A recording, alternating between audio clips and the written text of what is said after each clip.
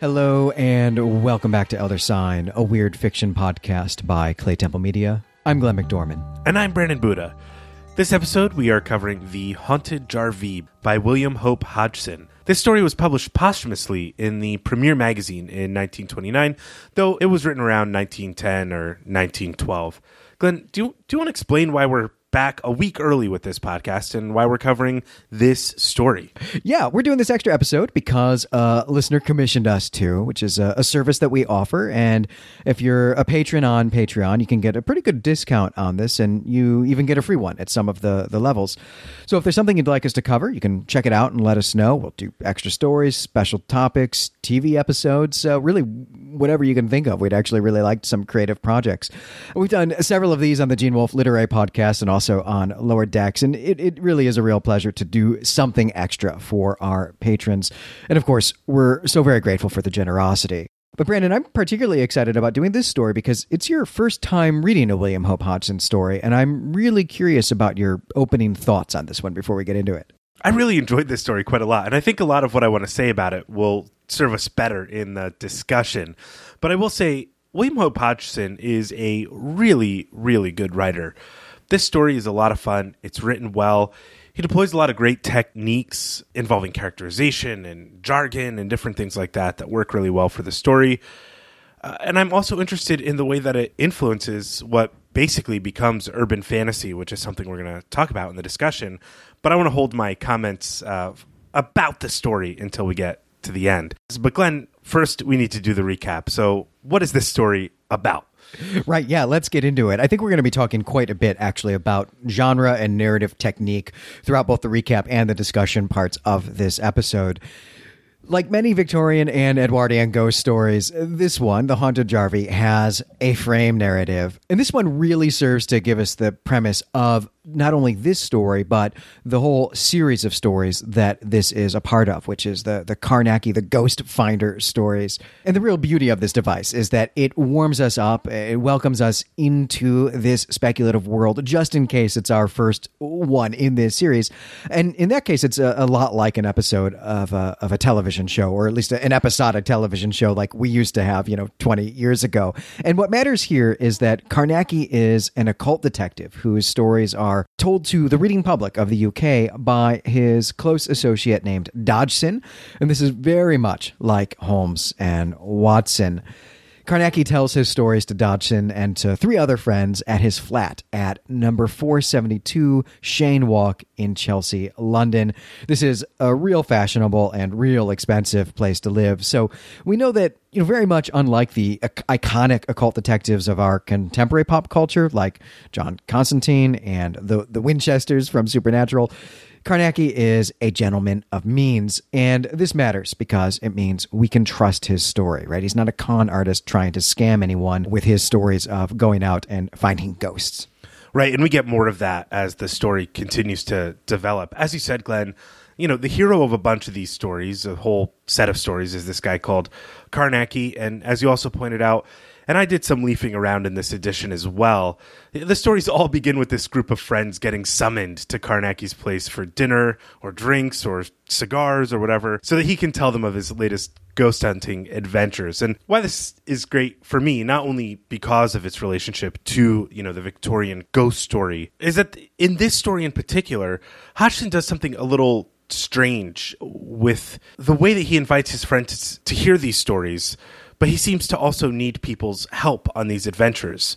And we're going to talk about when that moment arrives in the story. There's a lot of subversions of this Victorian and Edwardian ghost story genre that Hodgson is playing with in this story. And I think it works well, but not perfectly, and that's some of what we'll discuss in our discussion. And before we get too deep into this, we should say there are about a dozen of these Carnacki stories. They were wildly and widely influential. I mean, so much of our contemporary pop occult detectives, such as the Winchesters or Angel, owe a lot of what they do to Carnacki, the Ghost Finder.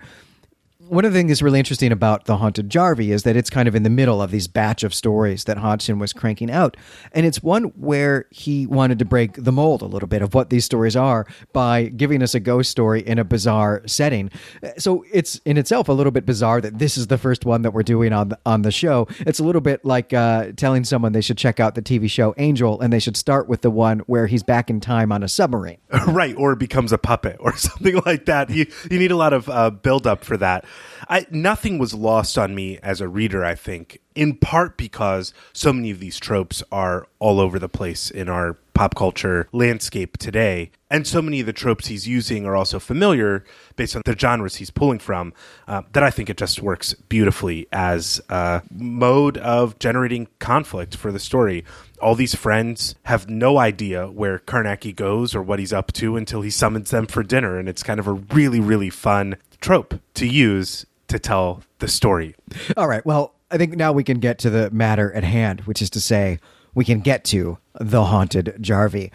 The Jarvey is a ship. It's one of the real old-time sailing ships, and it's owned by Carnacki's old friend, Captain Thompson.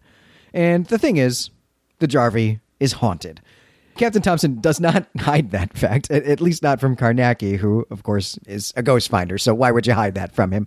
But whenever Carnacki asks him for more details, he can't really articulate what's going on the ship, how he knows it's haunted, or what the evidence is for this. He just says, well, you see things. But he can't keep a crew on her. Every crew he hires gets frightened, and they see things and they feel things, and then they quit, except for the times when they can't quit because they all die, which has happened from time to time when he's lost a lot of sailors who fall from high up in the masts. From aloft is the term that we will be encountering quite a bit in this story. And so you might expect that the plot of this story is that Captain Thompson has asked Carnacki to help him out. That's how these stories work. But it's not the plot of this story. It's not how this story works. Carnacki ends up on the ship simply because he needs a pleasure cruise for his health. Again, because he's a gentleman of means, and that's what one does from time to time. But Carnacki has picked the Jarvey because it's haunted. So kind of a working holiday, not a real relaxing vacation. He's clearly violating his doctor's instructions here. He intends to investigate the mystery about which the captain is at once so positive and so vague. That was a phrase that Hodgson used that I really loved.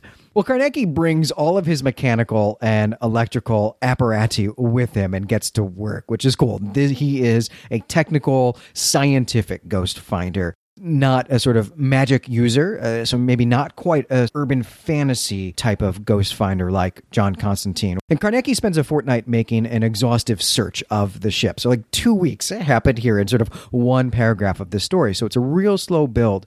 And during these 2 weeks, he sounds and he measures every casement, every bulkhead, and he examines every exit from the holds and then seals all the hatches, but he doesn't find anything. And here, this is kind of trying to preclude any sort of Scooby-Doo nonsense in which it's going to turn out to be that there's one of the sailors has been doing this the whole time because of some vendetta he has against the captain for some, I don't know, failed marriage proposal or something like that.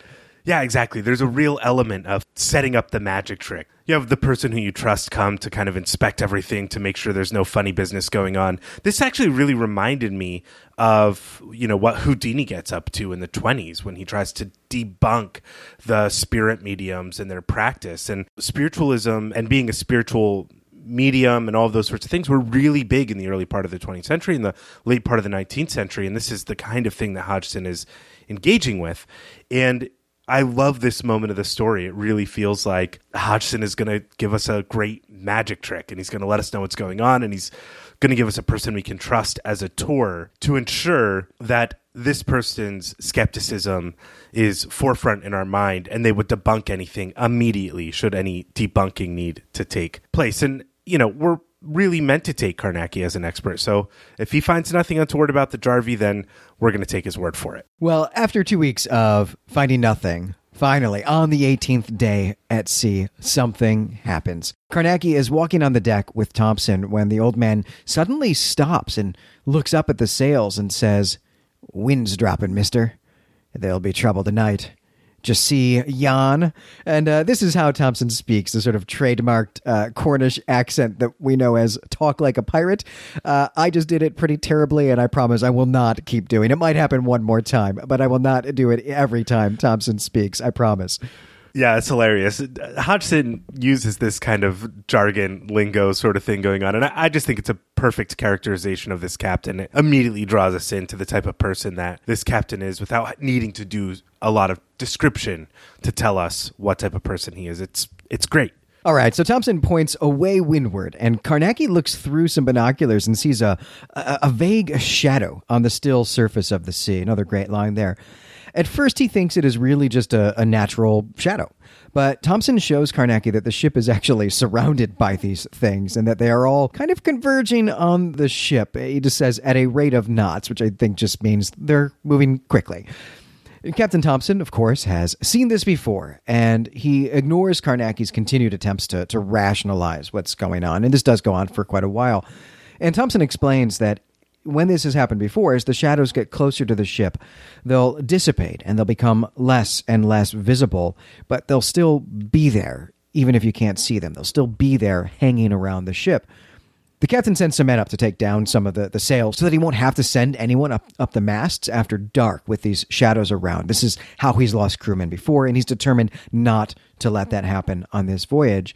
And when Carnacki presses the captain for more, he just says that you'll be safe as long as you are in the light and on the deck. This is super ominous. And Carnacki muses here that he's astonished that the captain just stoically accepts that his ship is haunted and that people might die. I have to say that the captain figure does indeed befuddle me too. You have an expert on your ship. Why are you not just coming clean with him with all the facts of the case and embracing his ability and desire to help you? Yeah, it's a question we're going to take up in the discussion. There's a real odd conflict, which might not be the perfect word, between this sort of scientism of investigation and the fear of the captain and his unwillingness to engage in this investigation. I think it's a technique that Hodgson is using as he's, scrawling these stories down as quickly as possible so he can get paid for them, to just delay information and keep the reader engaged on a certain level. I really think Hodgson does a great job with the spooky imagery and the shadows in the sky and the storm that's going to show up in just a minute. And I kind of read some of the captain's withholding information as a skepticism, in a sense, towards Carnacki, even though they're friends. That kind of works with Carnacki's general skepticism towards the whole situation until the haunting begins in earnest. So I think Hodgson is trying to keep us in a skeptical frame of mind that it's not worth explaining what the haunting is like because you kind of have to experience it for yourself. And maybe the captain doesn't want to lose face in front of his friend, even though he's a ghost detective. Well, I think that's absolutely what is actually happening in this story. But at this point, I kind of thought he was hiding something and maybe up to something. And I think Hodgson wants his audience to be suspecting that. I really do think Hodgson here is playing with a lot of the genre tropes and the expectations of his audience. And he keeps breaking them at every turn. The plot doesn't hinge on what we think it's going to hinge on. The captain isn't actually the client here. Then the captain's resisting the help of his friend. Maybe he's up to something bad. I really like what Hodgson is doing here with our expectations. Yeah, I couldn't agree more. But as a reader, it does create these weird challenges because you don't know what Hodgson is doing in terms of the tropes that he's using. And so is Captain Thompson hiding something on purpose? Is he trying to protect Carnacki? Does he have sinister plans for Carnacki? This is not a type of ghost story that I've really ever read before in this period. And I'll let everybody know at the point where it just totally switches gears for me, where I become surprised and recognize the story finally for what it is. All right, well, let's try to get to that point. So right now, this is all the excitement that there is until about 11 p.m. when the wind suddenly picks up, and Hodgson describes this as a furious squall burst upon the vessel. That's a phrase that gave me goosebumps when I read it the first time, and frankly, it gave me goosebumps just now saying it out loud. I think there's a lot of great, really powerful descriptive writing in this story. And it seems to Carnacki as if there is something monstrous and even something abnormal in this wind, almost as if some power is using the elements to some infernal purpose. This wind does not die down, and the captain comments that it's going to split the sails to ribbons, but he doesn't care. He's not risking any of his crew by sending someone up there to take them down unless the wind threatens, and I have to say I love this phrase, unless the wind threatens to shake the sticks out of her, by which he means break the masts. I guarantee this is a phrase I'm going to start using just in my common parlance, or at least to my students who can't stop me. And of course, this is exactly what starts to happen. The wind does indeed start to shake the sticks out of her, and so the captain has to send all hands aloft to deal with the sails. And there's not really any drama around dealing with the sails. Hodgson actually tells us in a relative clause of a sentence that the sailors take care of the task just fine. But when the sailors start to come back down, there is a loud crying and a shouting from up in the masts. And then there's a crash down onto the main deck. And then there's another. 2 sailors have fallen to their deaths. And all the while, the wind is still raging, but the sailors who still aren't down take some heroic risks to get themselves to the deck as quickly as they can. And as he stands near the bodies of these 2 dead sailors, Carnacki again feels as if there is some power of evil filling the darkness around the ship, and that it isn't done with them yet. This is all chilling. The next morning, they conduct a solemn funeral service for these 2 sailors, and now that the stakes have been raised, right, there's been death, violence on the ship, it's time for Carnacki to get serious about finding ghosts. The good news is that he thinks he knows what is going on, and he has a plan. The whole thing is happening because of attractive vibrations, and there's a really great monograph by some scientist named Harzam about this. And Harzam shows that attractive vibrations are invariably produced by induced vibrations. That is to say, they're created by temporary vibrations that are set up by some outside cause. And more importantly, Harzam has succeeded in producing a counter or a repellent vibration on 3 occasions, and Carnacki himself has tried it once before and had sort of moderate success at it. Now, this is all meaningless. It's basically technobabble, and Hodgson dispenses with it as quickly as he can by having Carnacki tell his friends within the frame narrative here that he doesn't want to bore them with too many technical details.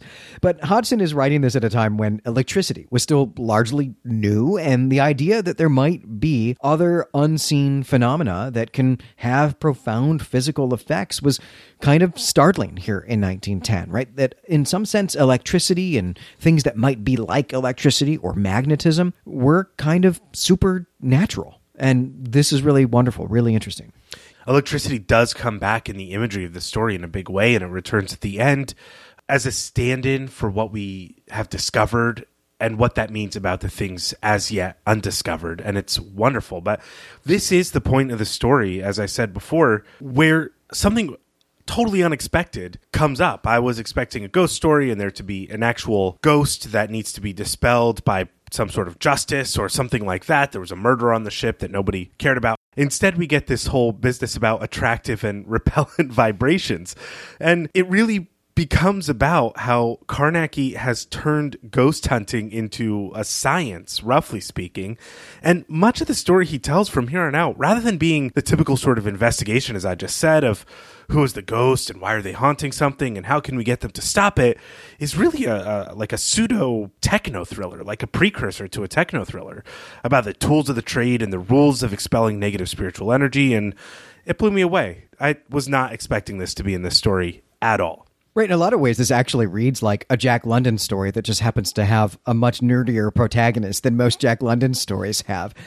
All right, so at this point, Carnacki gets to work. He sets up his electric apparatus to send out this strange repelling force to the dim, far shadows of mystery, which moved steadily out of the distance towards the vessel. And I thought that was a great sentence. Again, beautiful nature writing here.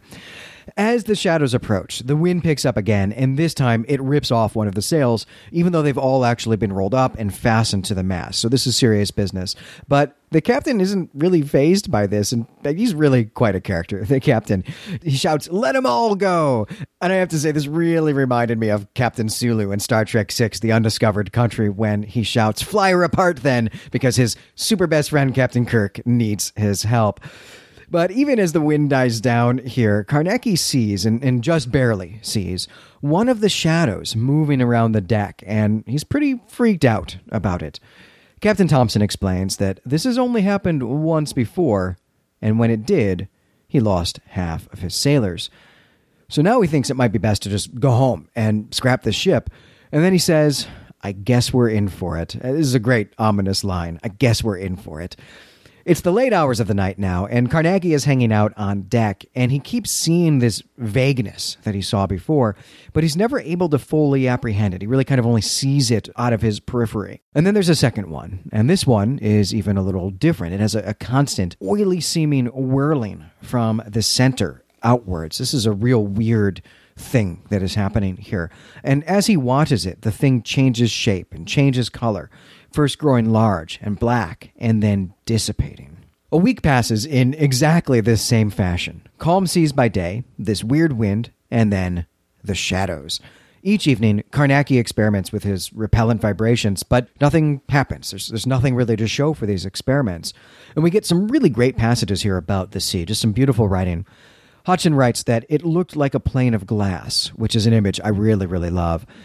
He also writes, and the sea appeared to have become an emblem of desolation and freeness, so that it seemed to me, at last, that there was no more any known world, but just one great ocean going on forever into the far distance in every direction. What a sense of isolation and helplessness in that phrase. One of the wonderful tropes of nautical writing is the sense of being becalmed on the ocean, and Hodgson does such a great job to evoke the dread and the waiting and the fear of not knowing when the wind will come to take you away, or if you're rowing against current, of when you can get to the next port of call, when you're just stuck out in the ocean and that's literally all there is. It's like floating in space. It's absolutely wonderful writing, and it really does evoke a sense of beautiful dread. This is up there with some of the best weird fiction writing I think I've read so far for the podcast. And we don't do a whole lot of biographical information on this show because we're switching authors every week, and that's not really what our project is, to really delve into who these people are. But Hodgson worked as a sailor for a long time. Hodgson also, we should say, died in combat in the First World War, and he wrote about his experiences in the war, writing letters home, some of which was published, so we might take a look at some of those works at some point in sort of our annual look at speculative fiction writers who've had military experience. Well, as the days pass, Carnacki becomes convinced that his work is in fact producing results. It's just that the results are the opposite of what he actually wants, which is to say that he thinks that his machine might actually be attracting the clouds and the wind instead of repelling them. He talks it over with the captain, and they decide to run the machine on full power all night and to take careful observations to see if anything can be learned. Carnacki calls this a bold plan, and I have to say that I agree, but only if we are using the word bold as a euphemism for super foolish. He just told us how alone they are out in the middle of the ocean. This is not a safe thing to do, and it's not going to turn out well. No, it certainly won't. And one thing that jumps out at me at this section, as I kind of brought up earlier in the recap, is that I'm surprised by Carnacki's gladness or relief to have extra men on deck during this final experiment, where he's trying to repel these dark spirits or super attract them, or whatever the case may be. And I can't help feeling that if I were Carnacki's friend and I was just being invited over to his house, like whenever he decided to hear about these stories and adventures he goes on, that I might want to go along. And like, I'd be a little wounded that he's like, I won't take you guys because I don't want to risk anybody's life. But these guys are bold and brave, and they make their own choice to risk their lives. And I was glad to have them on deck. And you're just there sitting in a comfortable chair, smoking a cigar, feeling maybe like a second class type of friend or something. It's really funny to me, but whatever the case, it's clear that Carnacki wants companionship during these trying moments, and he just doesn't want his friends along with him. So, you know, I don't know. Maybe I'm just taking this story a little too personally, but I'd probably be a little sore about that at the end of the day. Well, I think you point to something that I didn't notice about this, but there might be some class humor that Hodgson is employing here about what it means to be a gentleman of means at this time versus someone who does stuff, and what courage is really like, and that sort of thing that's kind of lost on us now a century later. Yeah, I definitely read some of the mode that he's telling the story in as these like little jabs and in jokes at his friends. I think it's the only way that it can be read. He's definitely organizing the narrative for a very specific audience. So it's just kind of fun to read and think about those sorts of things. Well, part of the crazy plan that Carnacki comes up with here involves locking up the sailors in the forecastle. And Carnacki is so serious about this, right? He does not want these sailors getting out and like ruining his experiment. So he's so serious about this that he doesn't trust the padlocks they use, and he uses some magic here. He makes the first and the eighth signs of the Sama ritual around the door. And we get an interesting comment here when Carnacki actually addresses one of his friends who's here listening to the story. This is a guy named Arkwright, whom he says has studied the science of magic more than he has. And I have to say that this really piqued my interest, and I hope we'll get more about Arkwright in some of these other Carnacki stories. Maybe he's not actually just a kind of not really courageous, do nothing here. He might actually be having his own occult detective or urban fantasy adventures. So the sailors are all locked up, except, as you hinted at, Brandon, for the captain and also the three mates who Carnacki actually wants to lock up, but they insist that they aren't going to let the captain face this alone. So Carnacki sets up his gear, and then he makes everyone stand close together while he chalks a pentacle around them. But this pentacle is actually just a temporary expedient to buy some time while he sets up an electric pentacle with some tubes that he uses especially for this. And I love the sort of techno-maginess of this. It's very, very cool. Well, now they wait.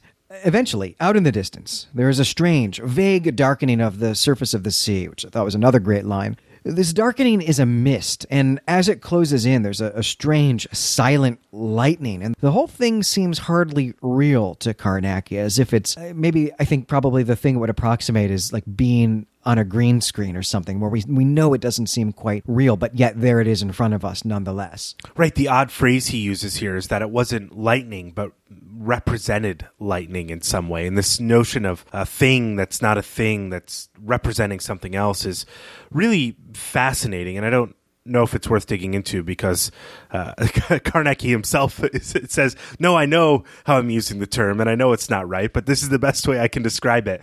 So it's all in good fun here. But yeah, you're right. It's this weird, unreal effect. It's uncanny. And like I said, in this story, Hodgson is exceptionally good at describing the uncanny, which is something we've seen other weird fiction writers really struggle with. Well, as unreal and as uncanny as this seems to him, it does have an actual physical effect. The ship begins to shake, almost as if an invisible hand is picking it up and playing with it. And this happens a few times, but it always stops with no real harm done to the ship or anyone in it.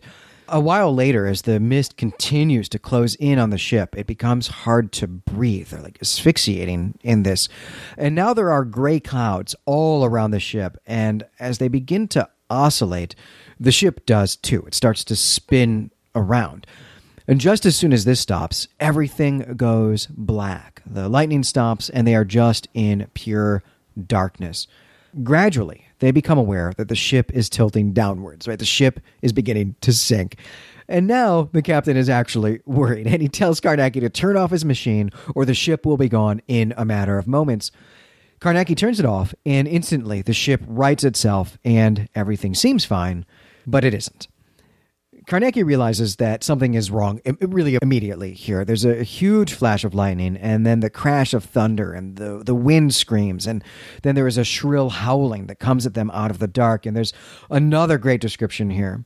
Hodgson writes, "It was as if all the night on that side were a vast cliff, sending down high and monstrous echoes upon us, as if one had come suddenly upon the steeps of some monstrous lost world." Again, just chilling descriptions here, but it's all too much for the Jarvie. The wind rolls her over, and even when the storm disappears, she is in danger because she's leaking. And for 2 days, they continue to sail, but eventually they have to get in the lifeboats and they have to abandon the Jarvie, which is now safely at the bottom of the Atlantic.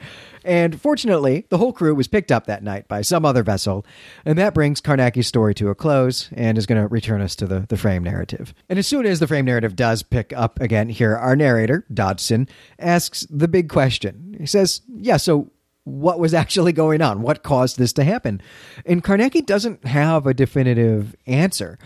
He believes that the Jarvie was a focus for any nearby psychic waves, but how that came to be, he can only speculate. And he does do that, does speculate about it. He explains that, this is something that can happen simply because of the combination of building materials or the manner in which the workers use their hammers, just in the same way that a series of bizarre circumstances can create an electrical current where we wouldn't expect one.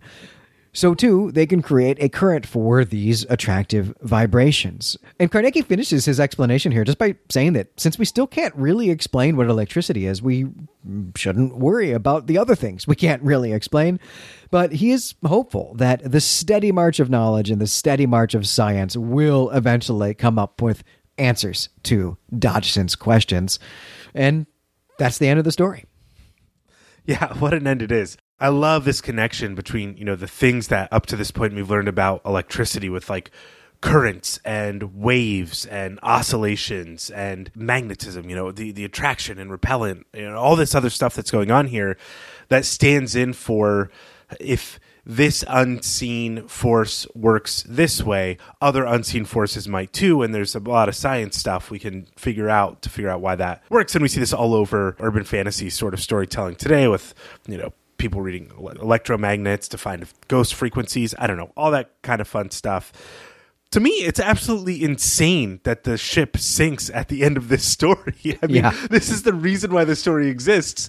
What has been saved here? What has really happened? For someone who is so scientific in a sense, as Carnacki is, in the way that they go about conducting their business, knowing the right spells to do, setting up the right apparatus, and being able to problem solve all of these things in a rational mode, Carnacki leaves no evidence behind to determine what causes the odd occurrence. And yeah, as you said, Glenn, he is able to speculate, but it's just crazy that here he has an opportunity to determine maybe under what conditions the ship was built, were the astrological signs in the sky, what was happening around that time, in what manner did people bang their hammers to create these types of vibrations that attract spirits. So this is where I really want to start with the discussion, with the sinking of the Jarvie and its explanation that somehow the mystical, astrological, and spiritual forces all align somewhat coincidentally to basically turn the ship into a cursed object, into a magnet for dark spiritual forces. And I want to think of this in terms of contrast of the typical ghost story that we'd get up to this point, which might involve a cry out for justice or an unwell spirit or a mystery that needs to be uncovered. And I just want to know how this works for you, Glenn, how this subversion of expectation works for the story. And is the sinking of the Jarvie satisfying to you in the mode that this story is written and in terms of the tropes that it is pulling on in order to create and subvert reader expectations? Well, this is a massive question you've just posed to me here, Brandon. So I'm going to try to break it down into some distinct components. So one of the first things that strikes me about, expectations that I have for a story and whether or not this ending is satisfying is what's the point of the protagonist? Is the protagonist a hero in this story? Is the protagonist a force for good? And in detective stories, any type of detective fiction, whether it's occult detective fiction or hard-boiled detective fiction, or even just a nice, cozy mystery, the detective is a hero. The detective is supposed to be a force for good. This is the descendant of the chivalric romance of the Middle Ages.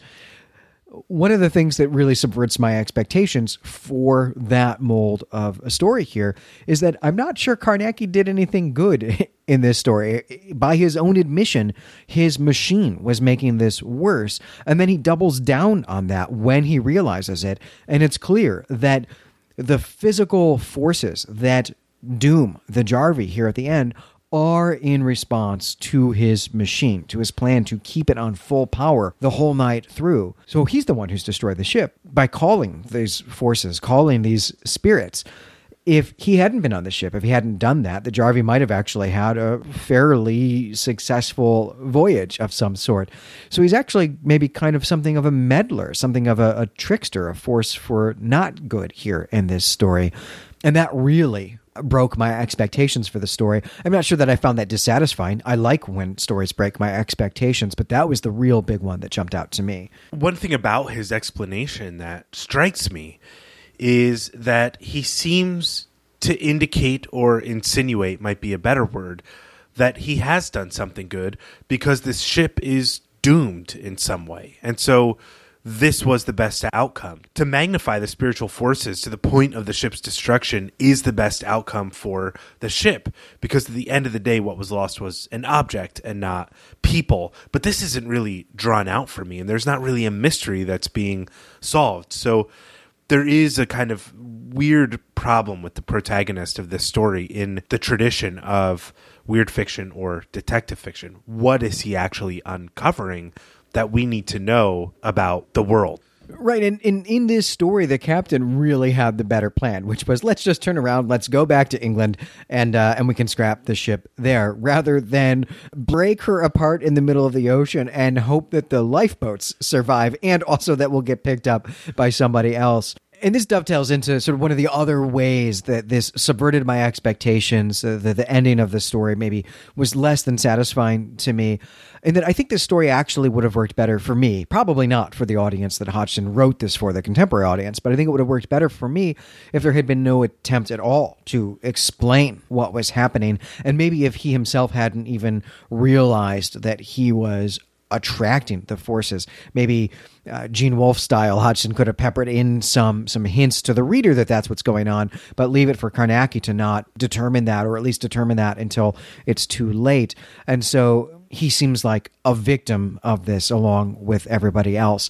And then leaving it a mystery, I think would make this feel more terrifying to me. I don't know why this happened. I don't even have any rational categories to put this in, or something like that I think would have worked better for me. It certainly would have fit more of the mold of what becomes weird fiction, of the unknown remaining unknown. I'm not really sure what to make of the analog between electricity and practices of being a spiritual medium, of attractive forces to spirits, and the vibrations of the body or of objects that naturally attract these forces. I can only think that Hodgson is looking at a new technology as an analog in order to have some explanatory power about what is really a big cultural fad at this moment in history, and write a story that people will enjoy. The thing that's missing for me in this story, the sole thing, is the mystery. This story lacks an actual mystery that the protagonist has to go in and solve using his own knowledge. That's the ghost story is kind of a cousin to the mystery story, and we need to know why there's a ghost. And for this story, the reason why there are ghosts is because of the way the hammers were hit on a certain day under a certain star that made this ship a cursed object, and yet it doesn't read like a cursed object story. So do you think that is a fault of Hodgson trying to combine these different tropes and genres in order to create a new type of story, which he does successfully? I mean, the impact of this type of story is big, which we're going to talk about next. Or is it a failure on our part, being far removed from the fads that this story is detailing and talking about? Oh, I think the failure is 100% on our part. I think this story probably worked very well in its own day. These Carnacki stories were a huge hit. And, if we were to set this story next to a companion contemporary piece, I think we would find that this is doing a lot more maybe than we noticed that it's doing with these expectations and these tropes. And when we did note how he was breaking a lot of the tropes of a mystery story and also a ghost story. But this is also really an early science fiction story in some sense. I mean, this is contemporary to H.G. Wells, writing stories about scientists who are doing scientism in the world, who are dispelling belief in magic and superstition. And that is what Carnacki is all about as well. And so Hodgson, I think here, one of the things he's doing with the tropes and the expectations of early science fiction is actually kind of turning that on its head again and saying that, sure, there might be physical mechanisms that are doing these things, but we still don't know what they are. So the effect that they have on us and our ability to do anything about them makes them still maybe not scientific. And so he's being able here to tell a scary story that is also a story for the new rational citizen, of the upper crust Anglophone world, where everyone can feel good about how rational and knowledgeable we are, and the sort of onward march of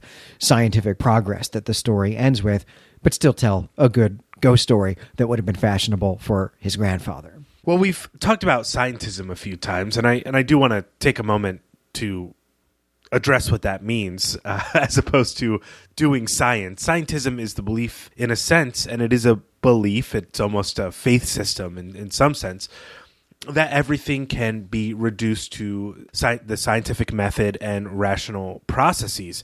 And this idea brought into the world of ghosts and spirits and mediums is hugely influential on what we call today urban fantasy, which is, we don't always know the outcome of what we're doing or saying, but if you read this text this way, the outcome will be consistent over here. So you read the exorcism text and then the demon is exorcised. It's all logic, it's conditional, it's rational, and it's based in the scientific method of observation. And though we may not have the explanatory power to detail all the mechanisms of the non-material world, we have the scientific or scientistic power to explain cause and effect on that world. So I think in that way, then, this story really precedes the genre of urban fantasy almost more than it's a part of the weird fiction canon. In urban fantasy, we also see characters that have a special skill or knowledge or ability that's innate in them to counter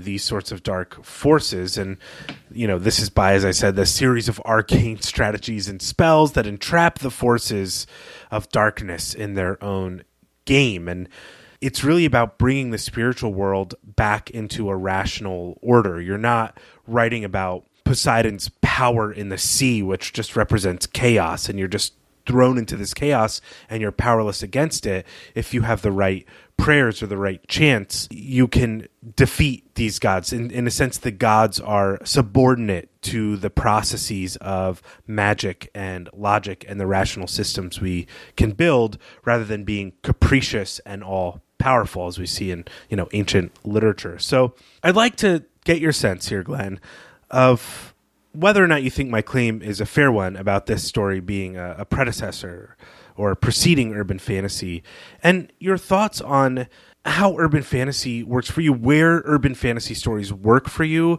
and where they really fall apart. I can just start by saying, for me, urban fantasy falls apart when it becomes about the forces of the non-material world being subordinate to rational cause and effect systems, where everything is basically powerless against the right type of spell, and the job of the detective is to uncover the right rational process to defeat the being. That's my sense of where these stories don't work, but I'd love to hear your thoughts on this, and whether or not, again, you think this story is really a predecessor to urban fantasy. There's a kind of embedded question inside the one that you've actually posed, which is asking us to really meditate here about the origins of urban fantasy, or the evolution of urban fantasy. How does it come to exist? The name itself, which is, really it's a publishing category, urban fantasy, suggests that it's a fantasy story, but it's not, some sort of speculative version of the Middle Ages with elves and dwarves. It's fantasy in our own world, but fantasy in the sense of there's going to be magic and stuff, right? Maybe there will be elves, but they're going to be running around the streets of Philadelphia, not the forests of Middle Earth. That's what the name suggests, but I think in its real roots, that's not really where urban fantasy comes from. I don't really think that grows out of people reading Tolkien or sword and sorcery stories by Robert E. Howard, for example, and decide they want to put those stories in our own world. I think they grow out of the stories like Carnacki, the Ghost Finder, and other types of occult detective stories. And so really, I think, to me, urban fantasy actually is more of a subset of weird fiction than it is a subset or subgenre of fantasy. None of that really matters. They're just publishing categories. You should love what you love and read what you want to read and watch what you want to watch, regardless of what labels are put on it. But it is interesting as a sort of intellectual history exercise to sort of trace where writers are coming up with these ideas, how of saying, I want to tell a story like that, but different, and what the intellectual or the creative move is. And I think that we can see here, thinking about this, as you suggest, as a sort of early or proto-urban fantasy story, what we can see here is that the move is really not about taking elves and bringing them to London, or even taking magic and bringing it to London, that it's about taking science and applying it to magic. It's about saying, we have stories about magic in our own past, say, the 16th century, for example, John Dee and his cronies. What if there really was a thing they were doing? We've simply forgotten how to do it because we have lost the science of magic, which is a phrase that Carnacki actually uses here when he's talking about Arkwright. And I think that that's really the intellectual or the creative move that happens here in this story, is to science up magic rather than to just move magic wholesale to a different setting. Right, exactly. It's answering the question of what if industrialization happens? What if we can't deny the power of scientific explanation in our world, yet these things, these folk stories, these realities that our ancestors, our past generations have lived with and written about for hundreds, if not thousands of years, are true, along with our ability to rationally process, explain, and understand post-Enlightenment scientism, cause and effect, conditional statements.